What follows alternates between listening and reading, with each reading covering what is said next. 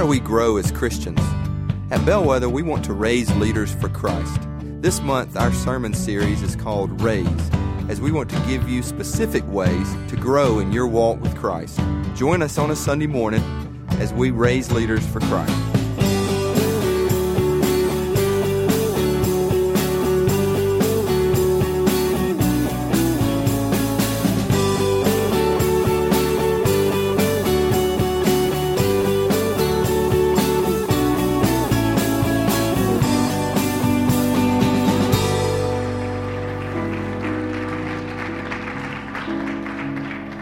Thank y'all. Let's praise Him in prayer. Heavenly Father, thank you for the one who has paid our debt. And I know and believe there are probably some here today that don't even think they owe a debt. I was one of those for a long time. I pray that, I give thanks. You showed mercy to me. You give grace to us. Help us to realize what Jesus has done, not just in His resurrection, but in paying the price on the cross. Thank you, Lord. Thank you for your grace. Let us know your grace.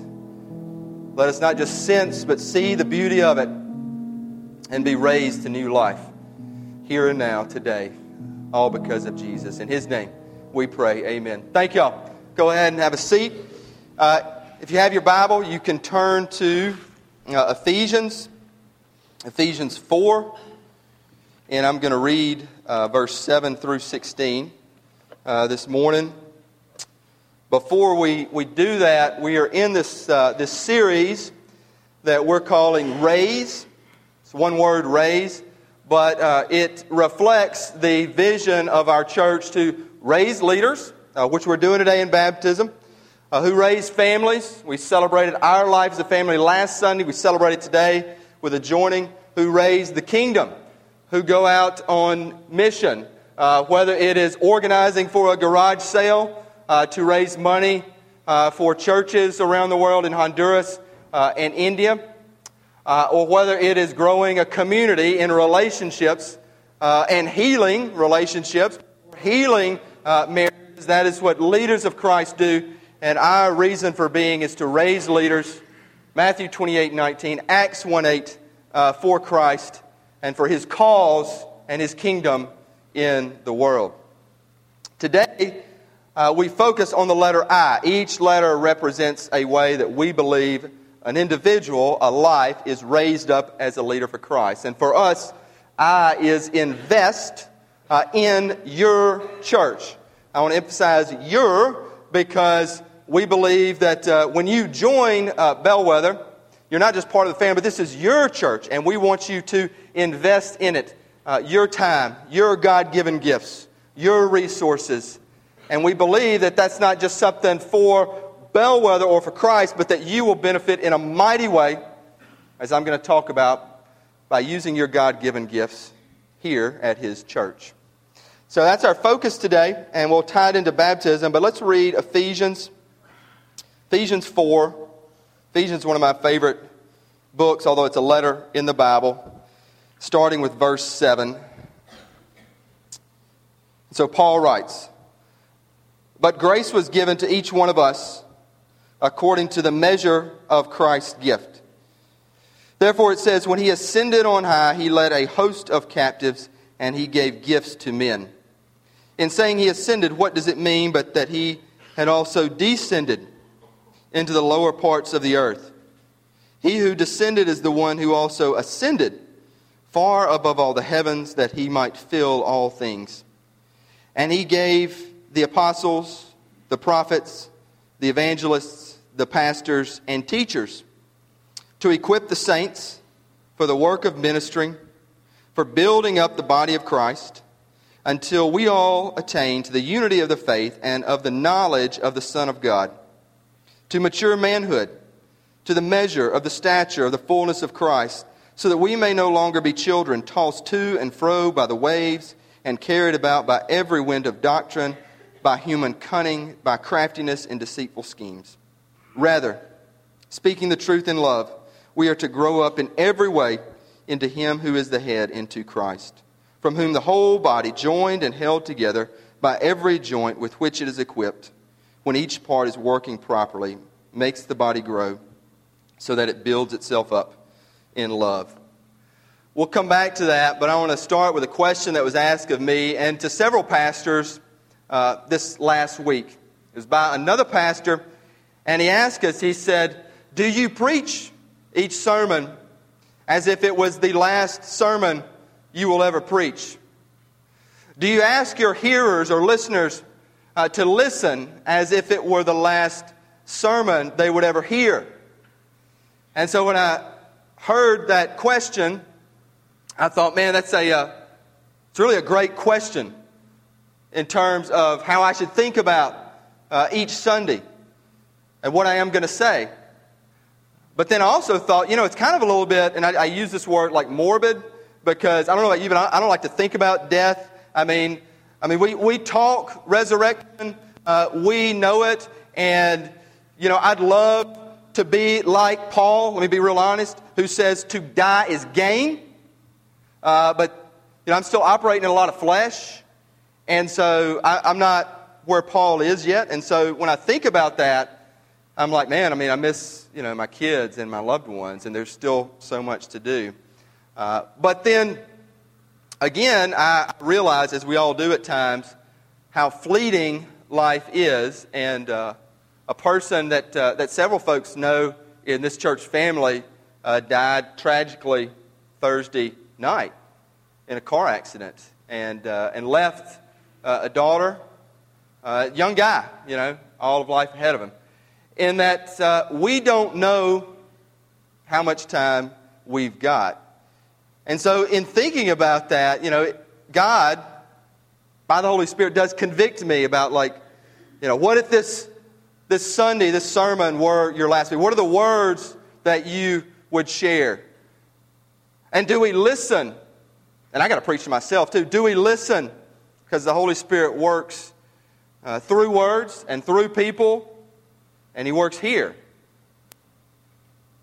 And so if that were the case, I'd try to ask the question. And it's the most important question of all of our lives. And that question is, why should you give your life fully to Jesus Christ? Now, you may have heard that a lot. You may, Sunday school, answer, response. But really, truly, for real, why should you give your life fully, totally, completely, physically, and what we do and act and what we say, emotionally, in our thoughts and in our love, psychologically, mentally, everything to Jesus. Lay it down. Why should we? A lot of us know, hey, that's what the Bible says. A lot of us may think we have, but why should we? Let's hope to try to answer that today. Why should we? Because life in Jesus is life-giving. Life-giving. I just want to hit one verse. It was the first verse I read. But grace was given to each one according to the measure of Christ's gift. Grace was given to each of us. I love the song. I don't know which song it was, but it was something tied to grace, and I was thinking about how it ties to the grace that has been given to us. We don't realize the debt that is paid. We first don't realize just the grace of being here and being alive and being a part of God's creation. Let me tell you what I mean by that. I love scenic vistas and beauty, the grandeur, whether it's the sweep of the ocean or majestic mountains. I love, and some of y'all have probably had this experience. One reason I love deer hunting, quite honestly, is I love going late afternoon, and I love the end of the year. The light goes down, and it's just a different light, and it's almost, and especially if you hunt. I know we got some Delta boys out here, but you're out in the Delta hunting, and it's vast, and you see these stars, and for like a moment you kind of get picked up. Y'all may not have this experience deer hunting, but I'm just saying, for a moment you kind of get picked up, and you're not thinking as much about the, maybe some of the daily cares and concerns. You're like, man, I'm just part of this grander cosmic scope of life. And I know many of y'all have seen that, maybe not in deer hunting, but the grace that's grace, that we get to feel that, and we're feeling the presence of God. And let me take it to the most intimate of levels, that is love in a relationship. And I'm thinking right now about a child who could not care for himself, my 20-month-old, that I'm nurturing and loving. But, where does that love even come from? Well, yeah, he's your boy. But I mean, why do we feel that way? I mean, don't you realize the grace in that? I mean, we're given this God-given blessing and grace of love for our children, of love for our spouse. Don't you get the beauty of that? I mean, that has to come from somewhere. I mean, it's not like, it's not like somebody else who in humanity gives us that. I mean, we're born with this love. It's grace. And all that can happen before you even know Christ as Lord and Savior. But then it gets really good. Because then you realize you're a part of something much grander, and that there's God who does love you and has died for you and has saved you. Romans 5:8 says, this shows God's love for us, that while we were yet sinners, Christ died for us. This is the gospel, God's love for us. Even when we err and do wrong, and even in the midst of this brokenness, God still is reaching out for you and loving you and calling out to you and saying, come to me in the midst of your fears, in the midst of your anguish, in the midst of your confusion for meaning and purpose. Come to me and I will give you rest. And then it gets even better because a lot of us have been in the valley. A lot of y'all are in the valley right now, today. And we're like, where are you, God? I got you and I even got baptized. But like what's going on here? And where are you? I don't sense you. I'm having trouble even, following, what the preacher says to read my Bible. I'm even having trouble feeling part of the family. They love to throw that on Sunday morning. But, I'm just not, where are you, God? I want to read a quote, and this is from a mentor of mine who's been in the valley, and is in the valley of physical illness. And he says, and I hope you hear this for those of you who might be in a valley today. You, it's personal, God says, you're in my hands. There's nothing that you can do. God, He's not against you, He's for you. And you have all the evidence right here. You've been in the valley and you found Him there. There is no news you'll get that will take God for surprise, that will cause an emergency in heaven to break out. God is already there. He is already confident. Regardless of the news, you will not, in the long run, lose. I don't know if all of you believe that. I pray you do. But I do hope you get a sense that even in the darkest valleys, God is not surprised or shocked, and God is there. And our deals aren't causing this emergency in heaven. God's already there. And when we have Christ, and I cling to Romans 8:28, that all things work together for good for those who love the Lord and are called, and y'all are called, according to His purpose. And I cling to Romans 8:28, as should you.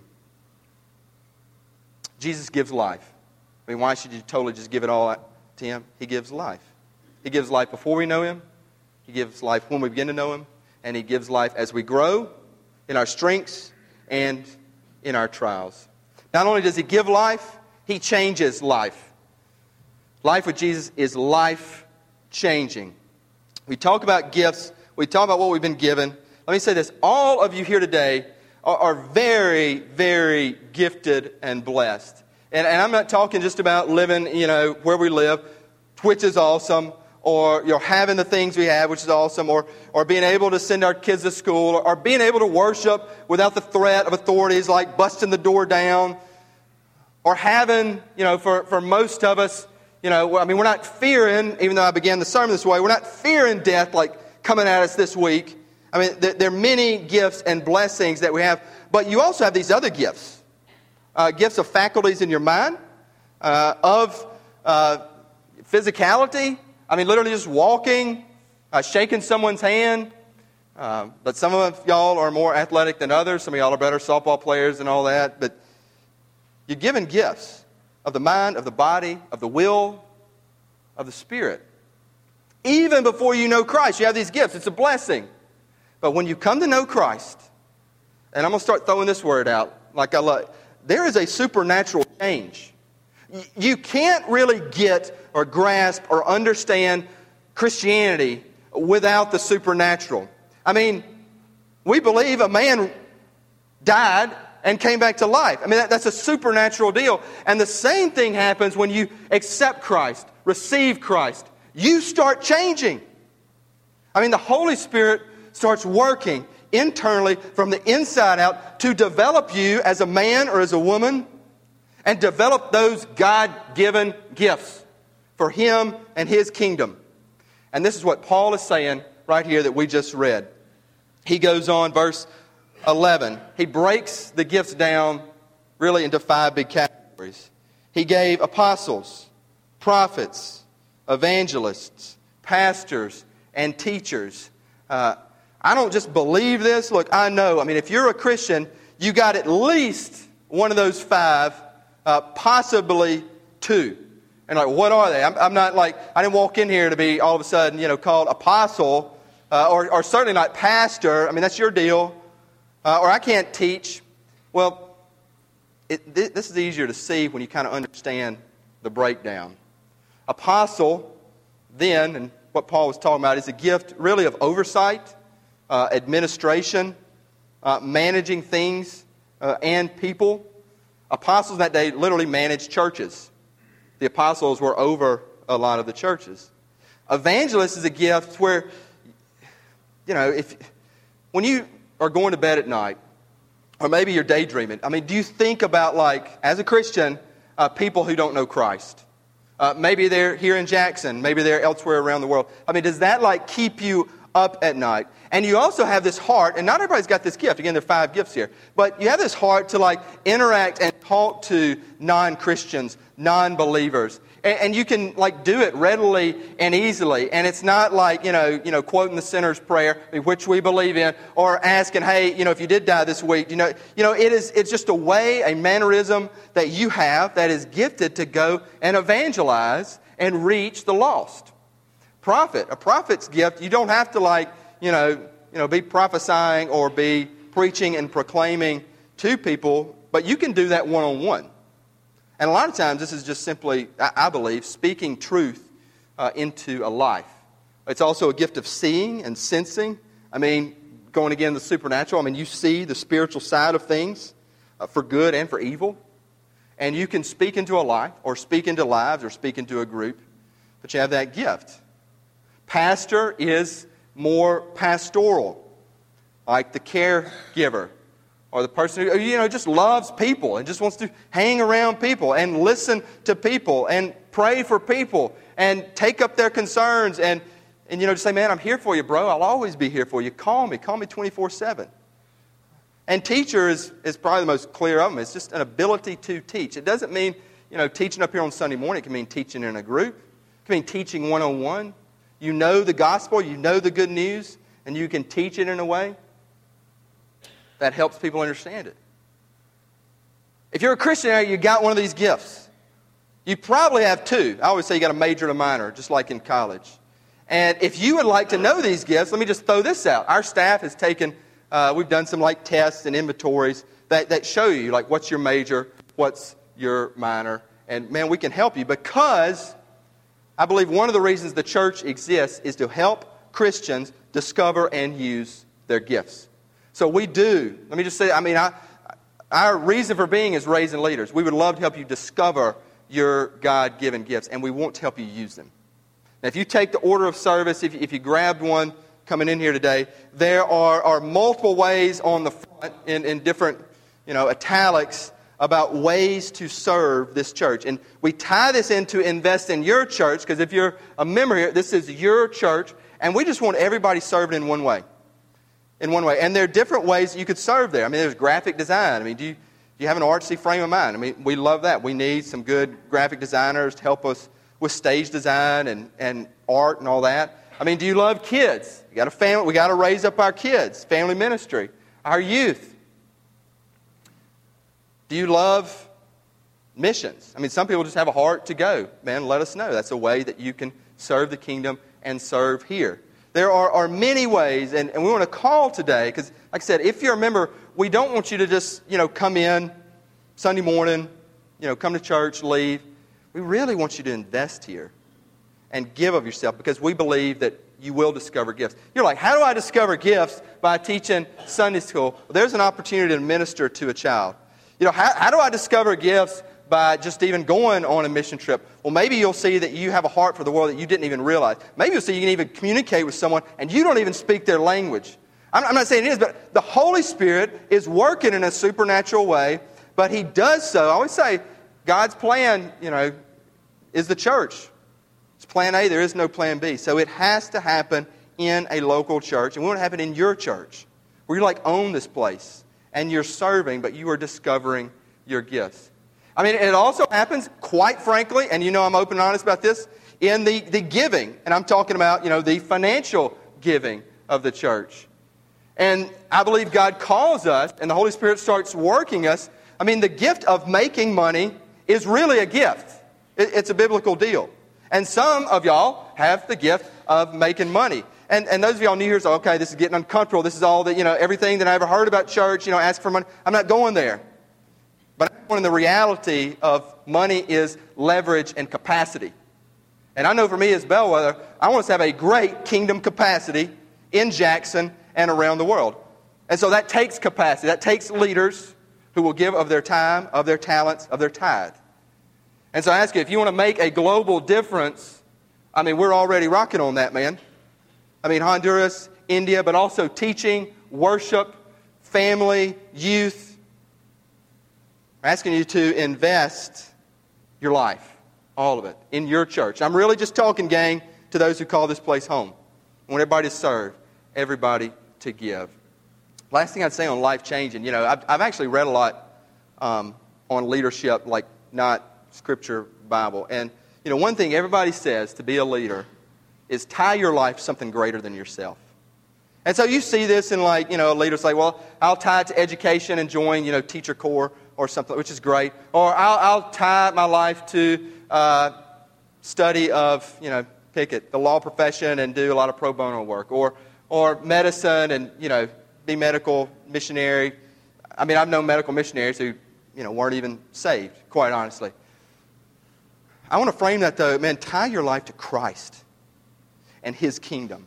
I mean, all of our life, we're looking for meaning, we're looking for purpose, we're looking for love, we're looking for happiness. Correct me if I'm wrong, and I know some of you will after this. We are looking for that. A Savior, Jesus, and His kingdom. If you tie your life to Him, you will find purpose, you will find meaning, you will find happiness, even in the valley, you will find love. He is life-changing. And then last, He's life-giving, He's life-changing. But in Christ, it's about life-sharing. You are not alone. Some of y'all need to hear that. You are not alone. In Christ, you have a relationship with the Father, the Son, the Holy Spirit. They are not alone. It's not just like God. It's the Father, Son, Holy Spirit. And you're tied in now to this relationship with them. You're not alone. But you get more than that. You're not alone in His church. Paul continues. Pick up verse 15. He says, rather, speaking the truth in love, we are to grow up in every way into Him who is the head, into Christ, from whom the whole body, joined and held together by every joint, that would be us, we're joints, with which it is equipped, when each part is working properly, makes the body grow so that it builds itself up in love. Life sharing. We are truly, this is not just a word we threw out. I mean, He created and destined His church to be a family. And there are two types of family there. There's Big C Church, that is like the church all over the world. I was blessed with an opportunity to have dinner with a pastor couple who are planting a church in Dubai. And so they have a heart and passion to reach Muslims for Christ. And God has already blessed this work that a sheikh, and if you don't know about Dubai, it's really basically run by 7 sheikhs. A sheikh gave land, which is really hard to come by and pretty expensive in Dubai, gave land to this church. Now, they don't have a building yet. And we're going there in November, some of us. But I had dinner with them, and man, I could tell, man. I mean, it's like they start saying, man, it's hard. These are Mississippi folks, you know. It's like, it's hard. I got 3 kids. And there's like, you really got to take the long game in mind here. I mean, they got a handful of folks worshiping on Fridays. When I say a handful, I mean, I'm talking like 40, 50. They've been going 2 years. And I was like, man, we're in the Muslim world, the Middle East. We're trying to start a church. And man, I was trying to encourage them, man. I even said, man, I'm envious. I mean, y'all are literally like expanding the kingdom of God. I was like, I'm envious.